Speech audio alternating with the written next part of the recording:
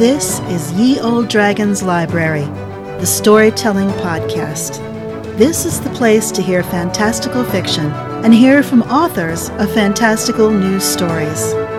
This episode is another chapter in the fantasy novel Plantwise, Book 1 in the Steward's World series. If you're ready for the magic of story, let's begin. Chapter 13. News did not travel well from Westerland to Stonemount, usually taking twice as long as news coming from 3 times as much distance. The news of the birth of Princess Violet took 3 months to reach the palace. Spies and messengers hesitated to report on happy events in their longtime ally. Either they had adopted King Maddox's attitude toward Westerland, that anything happening there wasn't worth his attention, or they did not want to incur the wrath of their superiors. The royal family of Westerland, especially Princess Arden and her flourishing magic apple tree, were unwelcome topics in the palace. Rumors said Queen Bianca was failing after having given birth to a stillborn daughter. This, despite reserving every shriveled apple the ailing tree produced exclusively for her use. Few people dared to ask why the wizards, who had gifted Maddox with the magic apple tree, couldn't come and make it healthy again.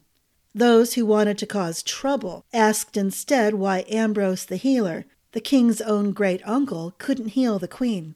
Only a few knew he urged Bianca to stop eating the apples, but she was a stubborn little bit of fluff and insisted the apples would not harm her. The apples weren't the problem. When the news reached Maddox of the birth of Arden's daughter and the celebration throughout Westerland, he sneered and told himself to be grateful he had not married her. He would settle for nothing but sons. At least Bianca had given him one son who was finally thriving. He refused to admit, even to himself, that was because Ambrose was no longer being slowly poisoned, which allowed him more healing energy to use on Prince Maxon. Maddox crumpled the parchment with the details of Violet's birth and silently cursed her for adding yet another name to the list of people he had to kill to attain his goals, meaning more delays. Did the stupid little farmer princess think he enjoyed having people killed? Yes, Clancy and Bathan enjoyed the task, and he was relieved to hand the work to them. But Arden was being totally unreasonable. First, refusing to let him do her thinking for her, and now adding first a husband and now a daughter to the barrier between him and taking the throne of Westerland. Violet was third in line for the throne and wouldn't be allowed to leave Westerland when Maddox married her widowed mother. While Maddox considered using Arden's grief over Darien's inevitable and necessary death to make her pliable, he couldn't wrap his mind around how to turn a mother's bereavement into a tool. Perhaps that was a weakness in him. He blamed Bianca's screaming fit when he told her not to fret. When she had regained her strength, they would work on having another child. Women in her condition were known to be unreasonable, so he hadn't tried to cheer her with the new realization that he did regret their stillborn daughter, because daughters were just as useful for taking over other countries. He usually avoided Bianca until her maids dressed and painted her into a semblance of her former beauty, so she could come to dinner. Now, though, Maddox stormed down the hallway to her rooms. The parchment with the news of Violet's birth crinkled in his tightening grip. Bianca was asleep when he stormed through the door, her delicate beauty shriveled like the half-eaten apple clutched in her claw-like hand. Her pale luster had turned to the white of melting snow, less a color than an impression of draining weakness that made him feel sick and tired himself, just looking at her. He used to enjoy cuddling up next to her in the enormous royal bed, waking often in the night to look at her and revel that she belonged to him and no one else. Now, Maddox could barely force himself to greet her when she tottered into the dining room. He was relieved when she tottered out an hour later to return to her bed. Maddox stood over the tiny shape, huddled under inches of blankets, shivering slightly in the warm night air. She was only the faintest reminder of the woman he had married, and that sickened him. He felt he had been robbed, but who could he blame? His gaze landed on the apple in her hand.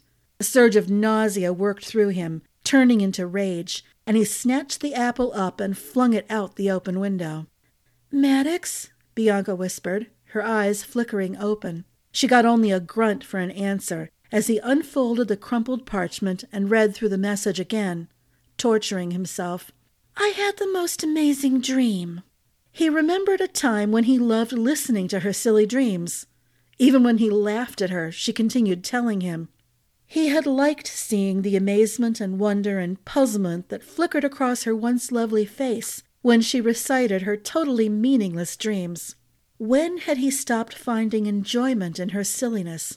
"Another one?" he snarled. "Don't waste your energy telling me." "You're angry with me."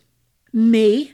Angry?" Something snapped inside, like a fragile twig that let an entire log jam slide through a narrow spot in a swollen river, thundering toward a dam already shaking from the pressure of the water. "Why? Because you talk all day and say nothing? You're good for nothing. You're lucky that farmer princess only produced a girl. If she had a son, you would be even more hopeless." "Arden had a daughter? How wonderful!" Bianca struggled to sit up. "We must send her a gift." "I'll send her my curse." "Why?" Wonder of wonders, a bit of color touched her face. Or was that just a shadow from her frown of utter and characteristic confusion? "She cursed me with that tree." "No, Arden would never hurt anyone, not even you." Tears touched her eyes, and Bianca's voice grew stronger even as it trembled. "Not even me? What reason would she have for wanting to hurt me?" His voice cracked, breaking the tone that so perfectly conveyed wounded innocence struggling for dignity. "Is she right, Maddox? Have you been lying, turning the tree's magic to poison?" "Lying about what?" he growled, and crumpled the parchment into a hard ball that he flung to the floor. He leaned over the bed, and Bianca cowered away, terror bringing color into her face for the first time since the birth of their daughter. "What lies does she claim I've told?" His voice dropped to a chill whisper. Bianca whimpered. Then her eyes rolled back in her head. Her body stiffened, convulsing twice before she went limp. Maddox stared, his heart thudding so loudly he nearly missed the whisper of breath escaping her body. His mind raced, and he swallowed down a howl of fury. How could she do this to him? The timing was all wrong. None of his players were in the right place for the next step of conquest. Voices in the hallway, beyond the closed bedroom door, broke him out of the racing of his thoughts. Too many plans, too many calculations had to be redone, backed up, and revised. His head would burst before he knew what to do. Infuriated, the voice clearest in his head was Jago's, advising him that when the pieces did not fall into place, when someone failed in their assigned task, he should continue in his role, his task, until a better opportunity presented itself. Maddox released the breath that had begun to ache in his chest. Yes, continue in his role. He had garnered so much sympathy, so many more people willing to anticipate his every need, even as he played the role of bereaved father. "Bianca!" He made his voice crack. "Bianca, please, darling!" He went to his knees on the bed and leaned over her still form, shaking her, just as the bedroom door opened. "Bianca, wake up!" In the shadows of the bedroom, it didn't matter that he couldn't conjure up tears. The pain in his voice and the shaking of his body served more than adequately. He fought the maidservants just a little when they tried to hurry him from the room, and covered his face with one hand as he staggered down the hallway, out of this place that already smelled of death. He went to his office and closed the door, and filled the waiting time with plans and calculations, until the palace healer knocked timidly on his door and regretfully informed him that Queen Bianca was dead. Arden was surprised when Maddox asked if he would be welcome at the harvest festival that fall. His father had not been able to attend since Maddox was a child, and the king now wanted to rectify that neglect and move toward rebuilding the ancient friendship between Westerland and Stonemount. She thought about what she had overheard the day her tree was stolen, the lies Maddox had told, the poison seeping ever outward from the heart of Stonemount, and the rumors that Bianca had not died of a lingering fever after childbirth. She found it highly unlikely that Maddox cared about the friendship with Westerland, unless it profited him and harmed Westerland. Yet what could she do? What could she say? She had told her parents all she had heard and seen and felt, and they were just as wary of any overtures of renewed friendship. The king's entire council was in agreement. Yet, to respond inhospitably to Maddox's request would just give him reason for further cruelties and lies. That might just be what he hoped for. King Alfred and his advisers agreed to proceed with caution and give him no excuses to strike at Westerland. Maddox appeared perfectly at ease, as if he had been coming to the harvest festival every year since childhood. The boyhood pretense of friendship between him and Alex had been little more than politeness, mixed with the eagerness of one boy to explore a different place, and the eagerness of the other boy to show off his home. There were few words exchanged between the two men now, beyond what was expected by courtesy, but they didn't look daggers at each other as they had at Arden's wedding. Maddox clapped for the mummers and minstrels, and praised the cider, tossed coppers to the children who came to sing for the nobles, and gorged on sweets and toffee-coated apples. When Darien joined in the fun and games between the palace guards and the city guards, Maddox showed none of the disdain Arden had expected. Rilling had passed along many reports of what Maddox said about the royal family of Westerland, thanks to friends he maintained in Stonemount. King Maddox despised a man who would descend from, as he termed it, the lofty position granted by his marriage, to socialize and especially to engage in games and contests with the commoners he had left behind. Arden scolded herself to ignore Maddox, and let her enjoy the silliness as her husband and his loyal troops battled with feather dusters for swords and cushions for armor, more liable to get hurt tripping over each other than from the blows and bumps. We've come to a break in the story. I'd like to take a moment to tell you about a book that you might be interested in reading. Congratulations to Dana Lee, Mount Zion Ridge Press author, whose fantasy adventure novel, The Vermilion Riddle, is a finalist in the debut category of the 2023 Realm Awards competition. A combination of Lord of the Rings and Pride and Prejudice, Dana takes her readers into a world where rebels scheme to open the door between the fairy realm and the human world in hopes of conquest, domination, and revenge. The Vermilion Riddle by Dana Lee, published by Mount Zion Ridge Press. The July 15th Storytellers episode of Ye Olde Dragons Library will feature Andrew Norris, writing as A.S. Norris, where we talk about heroes and old-style adventure stories, as well as the genesis of his wayward mage, Jack Wartnose. And make sure you listen to the 3 episodes after that, where we'll be live, sort of, at the Realm Makers Conference, talking with authors and having a lot of fun.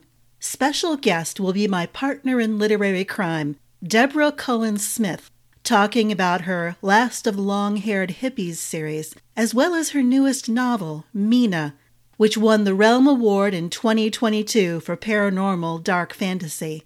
Who is Mina? What well-known piece of literature gave birth to her? And what future stories is Deborah planning? Listen and find out. And now, back to the story. Mid-afternoon, on the second day of the festival, Caitlin brought baby Violet out to join the family after her nap. Maddox stayed seated and held his practiced expression of polite amusement while the royal family gathered around the baby. He flinched several times when Violet giggled and squealed and made jabbering noises for her grandfather and uncle. He watched, alert and braced to head off trouble, when 2 men in dark clothes slunk through the shadows between the surrounding pavilions of other noble families. The problem with hired thugs, he reflected, was that they cared more about money than doing a job properly. They had no loyalty to anyone, so they were likely to speak what little they knew to save their own necks if they were captured. Finally, Clancy and Bathan returned from their gluttonous wanderings, clutching turkey legs and tankards of hard cider. Clancy sauntered up to the royal pavilion and leaned against the support pole, not looking at his king, but close enough to take a softly spoken instruction. Bathan sauntered into the shadows where the two strangers had gone. Minutes later, he stepped from the shadows and nodded to Clancy, who in turn glanced at his king and nodded to him. Maddox allowed himself only the faintest of smiles and turned to watch the royal family as they finished their ritual of adoring baby Violet. Alex gestured across the gardens toward the dancing square set up outside the garden gates and offered his arm to Caitlin. The girl blushed prettily, tucked a few loose strands of raven hair back into her crown of flowers, and curtsied to her prince. Alfred and Elise smiled at each other and linked arms and wandered away, down the narrow lanes between the pavilions, leaving Arden and Darien alone with their daughter. Maddox smiled for the first time in hours and slouched a little in his chair. He was waiting for it, but still twitched slightly when two dark shadows leaped from between the pavilions and flung the king and queen of Westerland to the ground. There was little time for outcry from the victims, less time for anyone to realize what had happened. A single shriek went up from a woman who saw blood on the knife cruelly yanked from King Alfred's throat. Maddox flicked a glance at Clancy, who nodded to Bathan.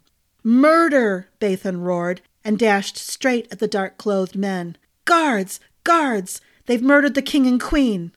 The two strangers stood frozen for a mere heartbeat, stunned at the accusation coming from the man who had given them gold coins just a few moments before. Terror folded their faces and they fled.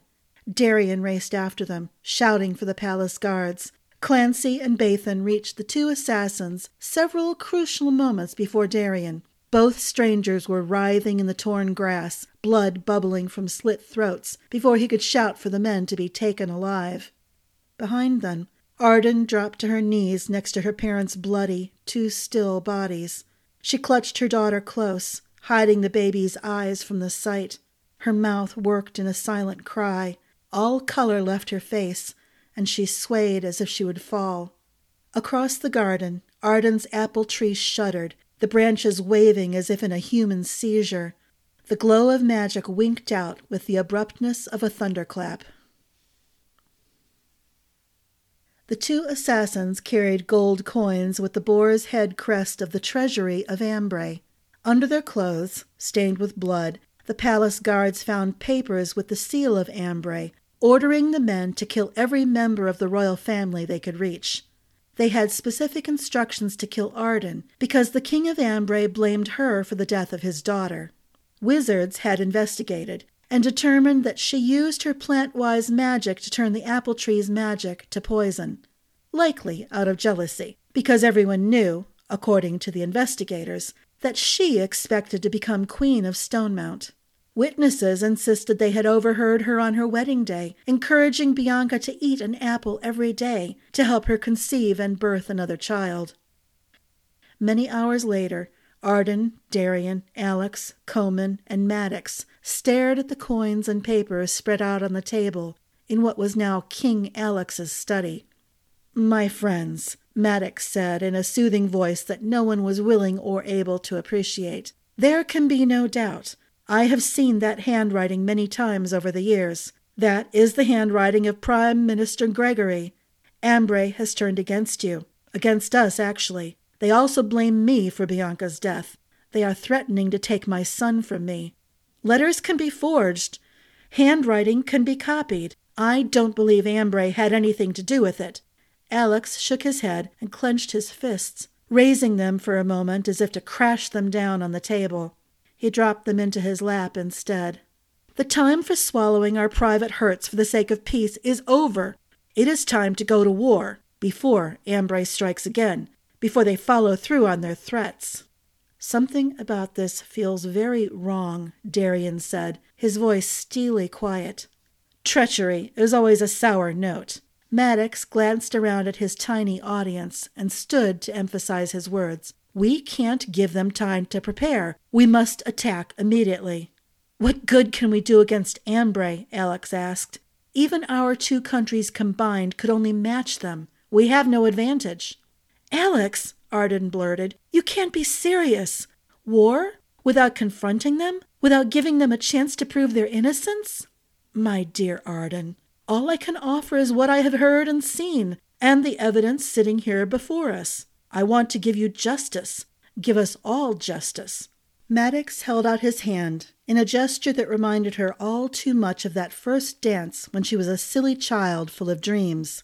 The memory made her shudder. "Mark my words, no good will come of this war. We will destroy ourselves and innocent people." "We will not destroy ourselves." The slightest smirk caught up one corner of his mouth. "The King of Brentonwald has expressed his interest in allying with us." "Brentonwald?" Alex sat back farther in his chair. "They could swallow us and Ambray and have room for dessert." "Alex, don't joke at such a time." Arden buried her face in her hands, struggling against tears. Despite her arguments, Arden stood at the gates of Portham less than 3 weeks later to bid farewell to her brother and husband as they led the soldiers of Westerland to join forces with Maddox and Stonemount's army. They would meet at the common border with Ambray and move up into the enemy country. Arden's only consolation, as she held her daughter up and helped her wave goodbye, was that Alex had sent secret envoys to the King of Ambray, pleading for a chance to speak and find out the truth and wrest peace from the jaws of war. Winter would come quickly, and she prayed that their family would be together again before the first snows fell. "Stand up straight and hold your head high, my dear," Glenna whispered, as if all the people waiting in the gates of the city to bid farewell to the departing soldiers could see or hear her. "You are the light of your kingdom. You must set an example your parents would approve. No tears. You must be confident, or your people will have no hope." "Oh, Auntie, if only I could be with them." "War is no place for the Plantwise, child, except in the aftermath, to help the healers," Glenna admitted after a moment's pause. "It's no place for your menfolk either, and if your brother's plan works, they'll be home in only a few weeks, excited and tired and grateful for the adventure they missed. Let's go inside where no one can see us, shall we?" She brushed her ghostly fingers across the princess's cheek, managing to dislodge a single tear. Violet chuckled and flapped her little hands, trying to grasp the transparent ones over her head. Arden smiled at her daughter's antics, then caught her breath at a return of that trembling aching deep inside. That tiny crack in her iron control would turn into a flood in another moment if she didn't take her teacher's advice. With Coman's hand resting on her elbow for guidance and support, she hurried down the cobblestone streets to the sanctuary of the palace. Late into the night, she sat at the base of her apple tree, cradling her sleeping daughter, wrapped in blankets against the fall chill, and prayed, staring up at the stars with eyes swollen and misty with tears. We're already at the end of today's chapter. I hope you enjoyed yourself and you're eagerly looking forward to the next episode of Ye Olde Dragon's Library.